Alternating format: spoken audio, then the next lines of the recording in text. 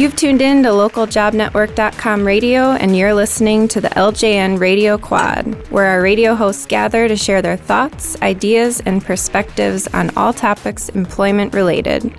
I'm Carly Rubach, and joining me in the quad today is Lynn Molitor. Hello. Azure Mahara. Hello. And Jacqueline Peterson. Good morning. All right, so with any job, you're going to have to deal with change, whether you like it or not. With that said, Jacqueline, you want to start us off today? Yeah, I was sort of thinking about this. You know, Carly, just as you mentioned, there's a lot of transitions that go on within an organization. And one of the transitions, one of the common ones, is moving on to a different position. Whether, that's internally, within departments, whatever the situation is, people grow. And that's the whole point of having a career. But it got me to start thinking about how that transition impacts the remaining team and sort of what they're going through. Because there's sort of different emotions that you go through, excitement for that person, sort of sadness too, and then maybe sometimes a little bit of anger because you feel like you're the one picking up the slack, or you've been added more responsibilities and you're thinking, well, geez, I should be compensated, or I should get this and that. And it's really not about that. I sort of want our listeners to think about the opportunity that they're given when someone transitions off and look at the glass half full. So I just wanted to sort of get your opinions on, what do you think about that? Have you ever been on both sides, and sort of how you assess the situation and sort of use it to your advantage? Actually, I always go way back at the very beginning of my career. I was in a work team that had a lot of senior people in it, and I was the newbie out of college. And all of a sudden, someone left the team, and it gave me opportunities almost like before I was due. And so, it was a small scale, but I embraced it and I ran with it. So I like to always tell my coworkers, it's like you're sorry to see your team member go, and they're all thinking that they're going to something better, but it just opens up so many opportunities for you, so you should embrace it. Yeah, I agree with you, Lynn. I think that if you have if you have the opportunity to take on more work or prove yourself, whether it be if your other team member has left or has been promoted, but in the same thing, if for you to give up some of your tasks and move it on to somebody else that you might be a little possessive over, I think kind of falls in that realm too, that you have to understand that you have to give things up to gain more. So that's a good point. So yeah, I'm with Lynn on it. Did you ever feel though like, Lynn, you saw it as an opportunity, which is sort of how I see it too. I mean, I used to get excited. I'm like, wow, there's going to be more opportunities for me. Right. But not everyone looks at it that way. There's some people who are like, well, geez, now I have more to do. And I think those people more see it as like this is a 9-to-5 job and I get a 60-minute, lunch break and blah, blah, blah. Why is it different for you guys when you're looking at it versus that different mentality, which is, well, I have more responsibilities. Why aren't they giving me more in return? Yeah, well, although I don't think I would feel this way, I think that would come with someone who's just afraid of the change, and they're so used to their schedule, and they're like, well, now I have all this to take care of. I think it just comes from a fear of change probably, and you just kind of have to take some time and think about what it really means and not get so caught up. And I think the other thing too is, I know probably like in all of our cases, our schedule's really busy. And then when you think about, you go back to your desk and all of a sudden someone has given a 2-week notice versus 2 weeks internal or external.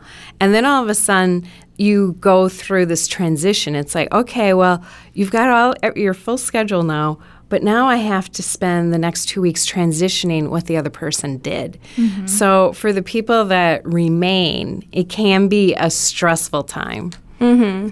But I guess, yeah, you're absolutely right. And so I think what I want our listeners to sort of get out of this is look at it like an opportunity. Look at it, yes, you're going to be giving, but to Azure's point, to gain more, to grow, this is your career. You sort of sometimes have to give up other tasks that you've mastered already. I always like to tell my team, you're going to have to exceed me. At some point, my job is to coach you to the point where you have surpassed me. Oh, good point. Otherwise, we're not evolving and we're not growing. If the generation underneath you is constantly under you or just meeting your level, we're not growing, we're not evolving. So I always tell my team, you've got to pass me, you've got to be better than me, you've got to, everything that I do, you've got to do it better at some point. And your job is to help them get better. Exactly. Yeah. So I think what I want our listeners to know is that when someone leaves, regardless of how the transition is, just look at it like as an opportunity to move forward, to gain more responsibilities.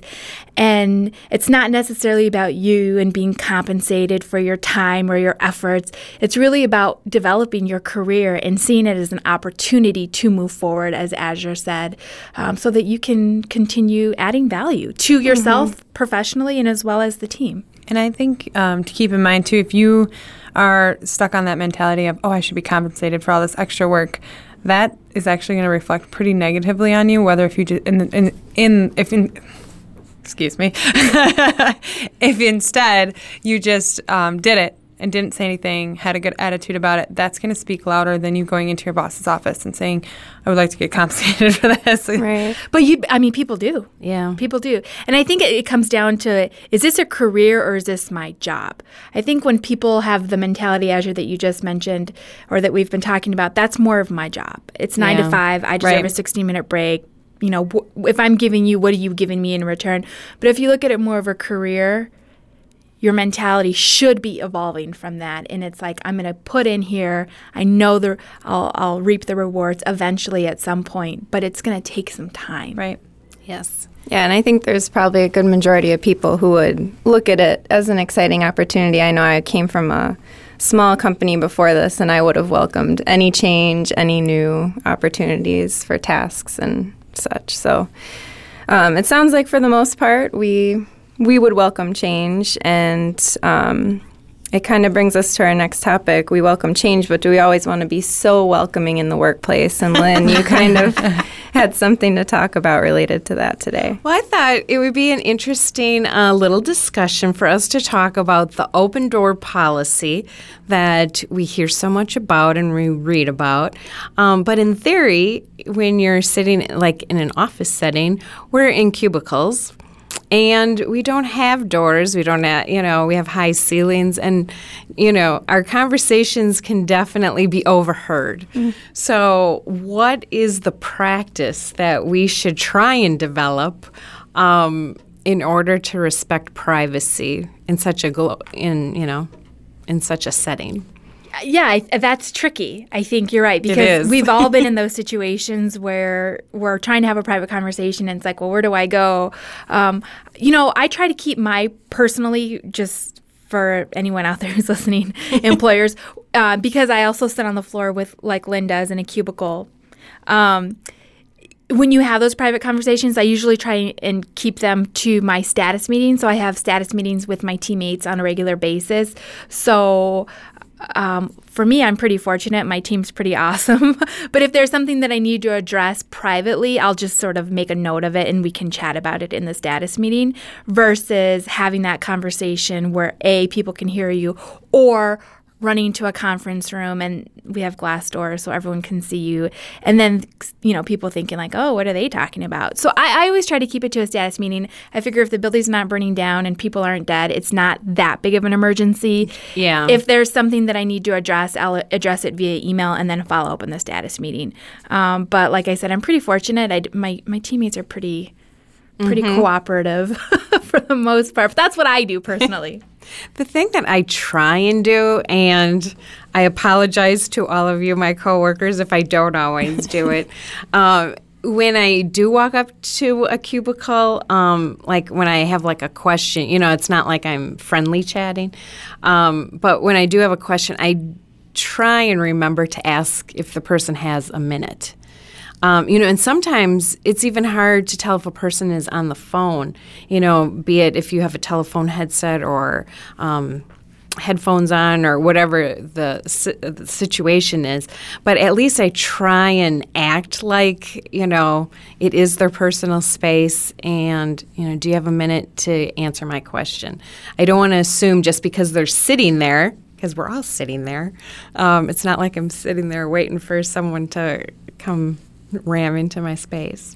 I noticed that you do that, Lynn, and I like it. And actually, after working with you, I started doing that. So it was something, just, hey, do you have a quick second for me to stop by? Then I would swing by, or they'd swing by. But you said something about the phone, and in a cubicle, I think that this is something that people. I'm sure it happens to everybody out there. I know it's happened to me before, where you're on the phone in your cubicle and somebody walks up. And I might be, waiting for the voicemail to come on, or the person might be talking, so they can't tell that I'm on the phone. So they'll just immediately start talking. And I'll point at my phone, I'm on the phone. And they'll still be like, okay, well, when you're done, can you just... And they continue to ask me a question or say something, and I block them out completely. And I'm listening to the person on the phone. So afterwards, I will then send them a message and be like, I have no idea what you said to me because I was on the phone. So I think that it's a good idea if you see somebody or somebody motions that I'm on the phone, don't still continue to talk to them. Walk away because you're just going to distract them. Even if it's just something quick, like come back and quickly do it. And I think we have a lot of resources set up in the workplace here to help with like the phone systems and everything, where you can see if people are busy or in a call, and that's helpful. And it may not always be accurate, but at least that's just a going off point. And you can always chat someone first to be like, do you have some time? Can I stop by? So there's some resources in place to take advantage of before you just go right in there. But to Lynn's point, even when you're not necessarily calling the person, we have instant message that we use all the time. I always, or at least I try, I shouldn't say always, to say, are you there? Question mark. Do you have a sec? Right. Question mark. Can I call you?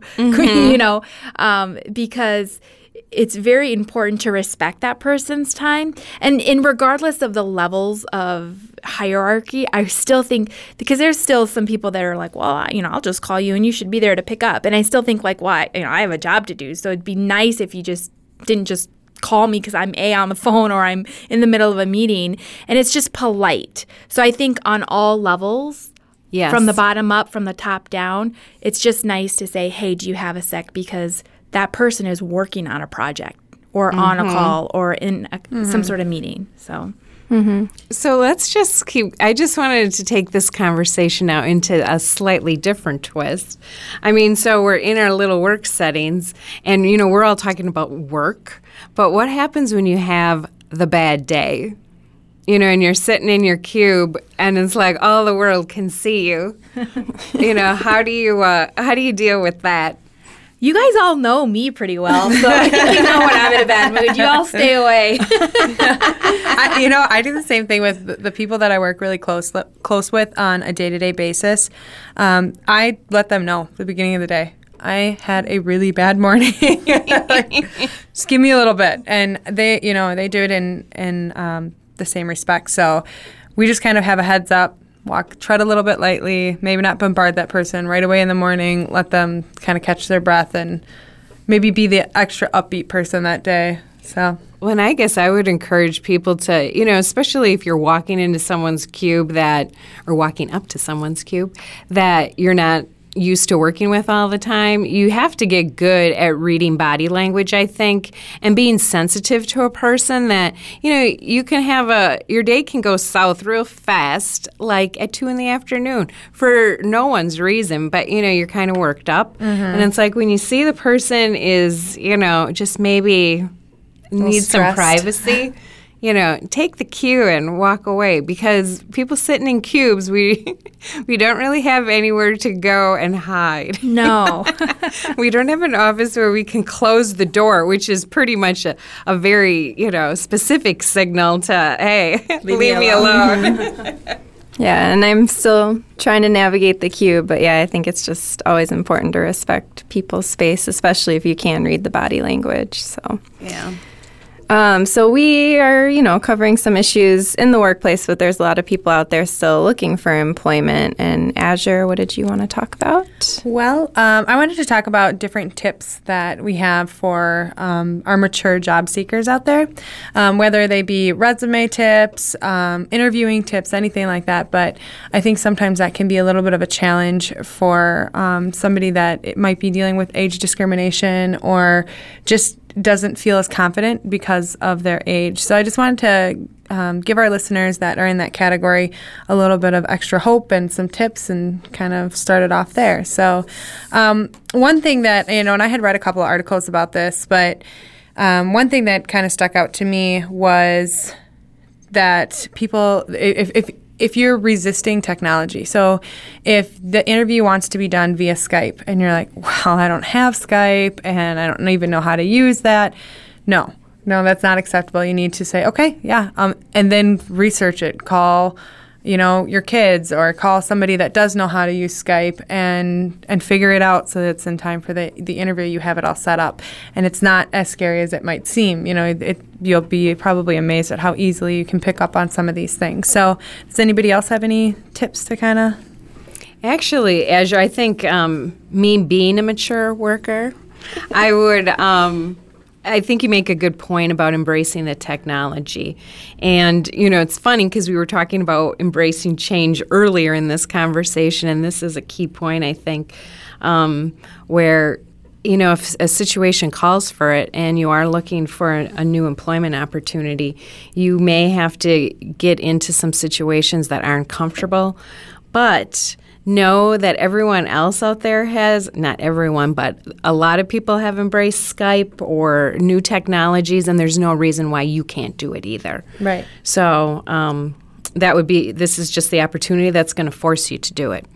I think another thing in terms of a mature worker is don't sell yourself short. The mature worker category would tend to be a person that may not want to highlight everything that they know. And so this is a situation where you're going to have to start marketing yourself. And that may put you in an uncomfortable zone as well. So you have a lot of skills, and sometimes your skills may be able to be used in different ways for different jobs than what you've had previously. But I think there's a place out there for everybody. But when you are putting your resume together, some points I want to make is that if you graduated over 10 years ago, take off the date of your graduation. That, to Azur's point, even 10 years. 10 years, I know, I'm getting up there. You want to remove the date of your graduation because, as Azure said, unfortunately, age discrimination is out there. Whatever. It's just something to be aware of.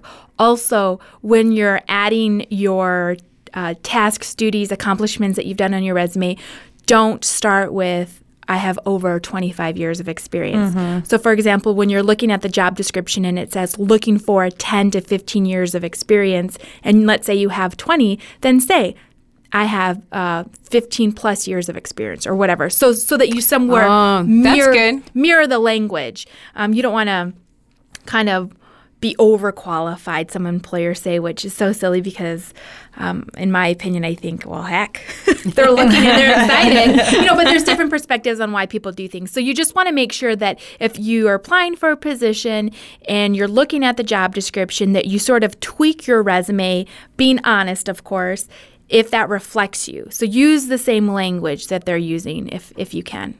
Mm-hmm. And then I just had a couple points to jump off the technology aspect. I think it's important to have social media profiles, especially LinkedIn probably would be an important one if you're going to start somewhere, and probably Facebook, just because employers will look for you on social media. We just got on Twitter last night. Does that count? Well, all right. Yeah. Did you notice? I didn't, not yet, but we'll talk. Darn, Carly. And there's tons of articles out there, too, that are about, how to make your LinkedIn profile, job seeker friendly and all that. And even on our website, Jacqueline was just saying the webinars, but we have a resources tab on any of the local job network sites. So just go on the resources. We have tons of articles. Type in LinkedIn, and you will get an article that just has tips for job seekers to be on LinkedIn. So, I mean, you can find the articles out there. You just may have to do a little bit of research and time.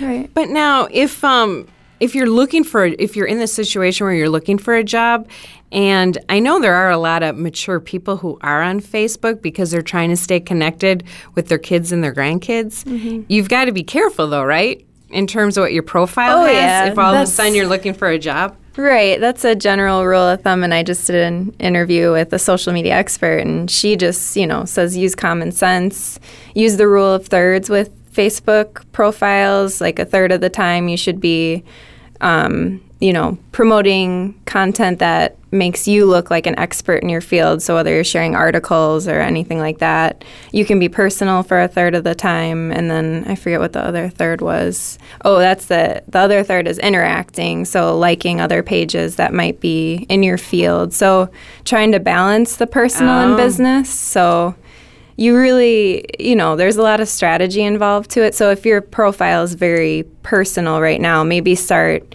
sharing more articles business related or that are in your field, and interact with pages that are more that'll get a lot of likes by your friends. We'll see. Well, and I know Azure's talked about this in previous shows about privacy settings. Now, I'm not on Facebook. Lynn and I actually are not on. We call ourselves Faceless. But Azure, you're on Facebook, and what were you saying about those privacy settings? Yeah, you just want to make sure that your privacy settings are set. I mean, and you have to go in there and actually read about what you can do, but you can block certain things and allow certain people to see certain things. So maybe have a limited profile that the general public can only see, and then your close friends and family can see your full profile.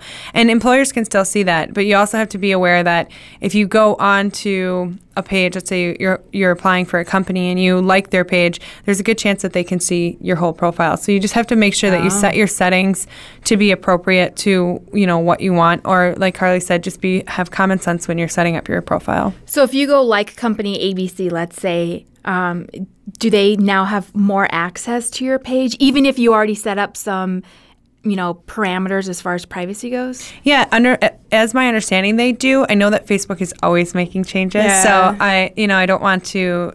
I don't know how long that will be or if they'll change that, but I know there's different ways, and there's so many advanced settings that you can set. So you just have to do your research on it. Yeah, and there's there's so much, and you can read their Facebook developer blog, which is really exciting reading, but they'll post all their latest updates and stuff like that to the system. So yeah, so I just think I think what we're all getting at here is don't be afraid of technology, have a positive attitude, be very upbeat. I know that another article that I read said, don't be afraid to, say, I'm running a marathon next week. Show that you still are young at heart, and your age doesn't mean anything, that you still are very qualified. And as Jacqueline had said, try to make your resume right in the middle where you're not overqualified, but, you're not selling yourself short either.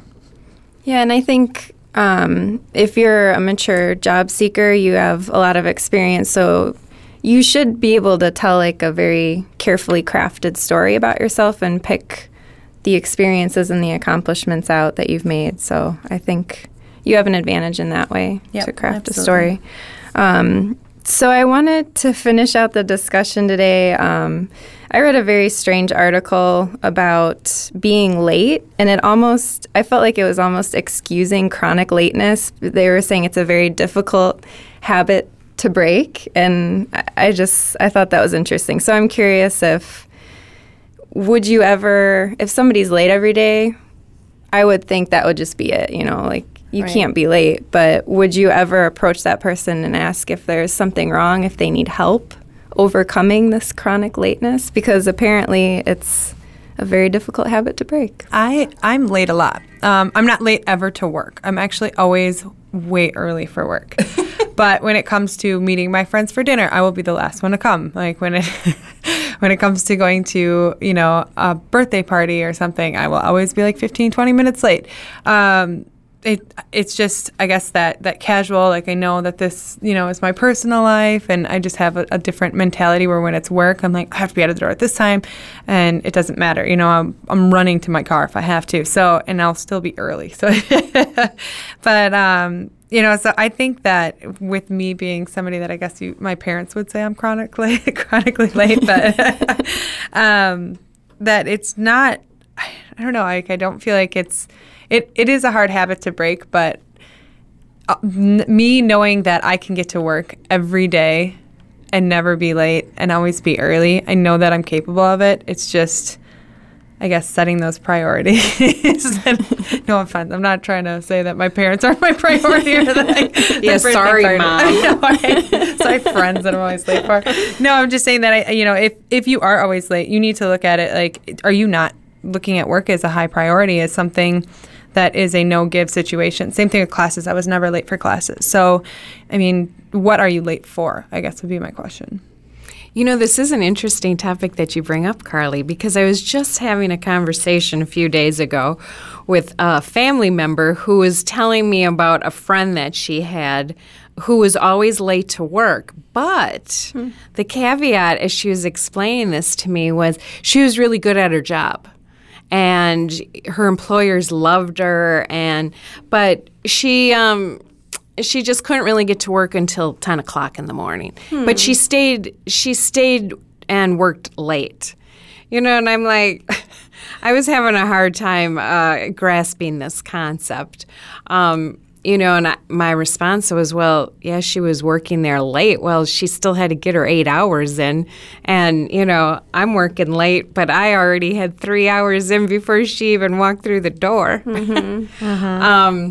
I think you need to be careful of perception. Now some employers will have a variable start time, so maybe, if a person is late or not may not be so obvious. But, we, like at our situation, we start our day off with meetings with coworkers. So the expectation is that you need to be there, and that's part of the job. So I find this just an interesting one. I don't know of an employer that would really put up with someone being tardy often. Yeah, I don't know. For work, I'm usually on time. No, I'm always on time unless I'm on the train, and the train's late, okay? Jeez. Well, there's always going to be weather, and, there are exceptions. So, But I think for being on time, because I'm usually an on-time person, but I'm not an early person. I'm on time. So if you tell me to be there at 10, I'll be there at 9:55. So it's like, and I think one of the things that helps me do that, because I always used to be a chronic tardy person too, and I think that came from my family in the sense that, like, well, there's different cultures have different values on time. So there's present time. So the person, depending on the culture, is thinking about time as it is right now. What am I doing now? And then there's different cultures who have future time, which is they're always thinking about the next thing that they have to go on. People with present time tend to be the ones that are a little bit late. And then future time, they're usually on time or ahead of time. My tip would be for people that are always tardy is if you think that it's going to take you 45 minutes, plan for an hour. Because if you're always late, you're probably going to be late getting your hair done or getting started with one of the steps. So, and then if you plan for that, then you might find yourself, oh, I have 10 minutes to have a cup of coffee, or I'm going to be a little bit early today. So that's helped me, is I always add on time. And it drives my husband nuts because he's like, it doesn't take that long to drive there. And I'm like, it will. And now he knows. Now he's like, yeah, it's going to take you an hour. So just try to give yourself a little extra time. Mm-hmm. Yeah. In this article that I read, that part of the 3 tips they include was relearn to tell time. So if, you think that you know how long it takes you to get ready in the morning, but they're saying time every activity and find out exactly what it really takes, because you're probably estimating incorrectly. So, and then the other tip was plan to be everywhere 15 minutes early, which is usually a good rule of thumb for anything. And then they're also saying if you're anxious about arriving early, plan an activity to do. So if you get there 15 minutes early, bring a book with you if you don't if you're too anxious to like get started right away, you can read for 15 minutes, call a friend. All right, well, I think that wraps it up for us today. I hope all of our listeners are excited to embrace change and show up early places. So if you would like to suggest any topics for discussion on the LJN Radio Quad, send a message to ljnradio@localjobnetwork.com. For Lynn Molitor, Azure Mahara, and Jacqueline Peterson, I'm Carly Rubach. Thank you for listening.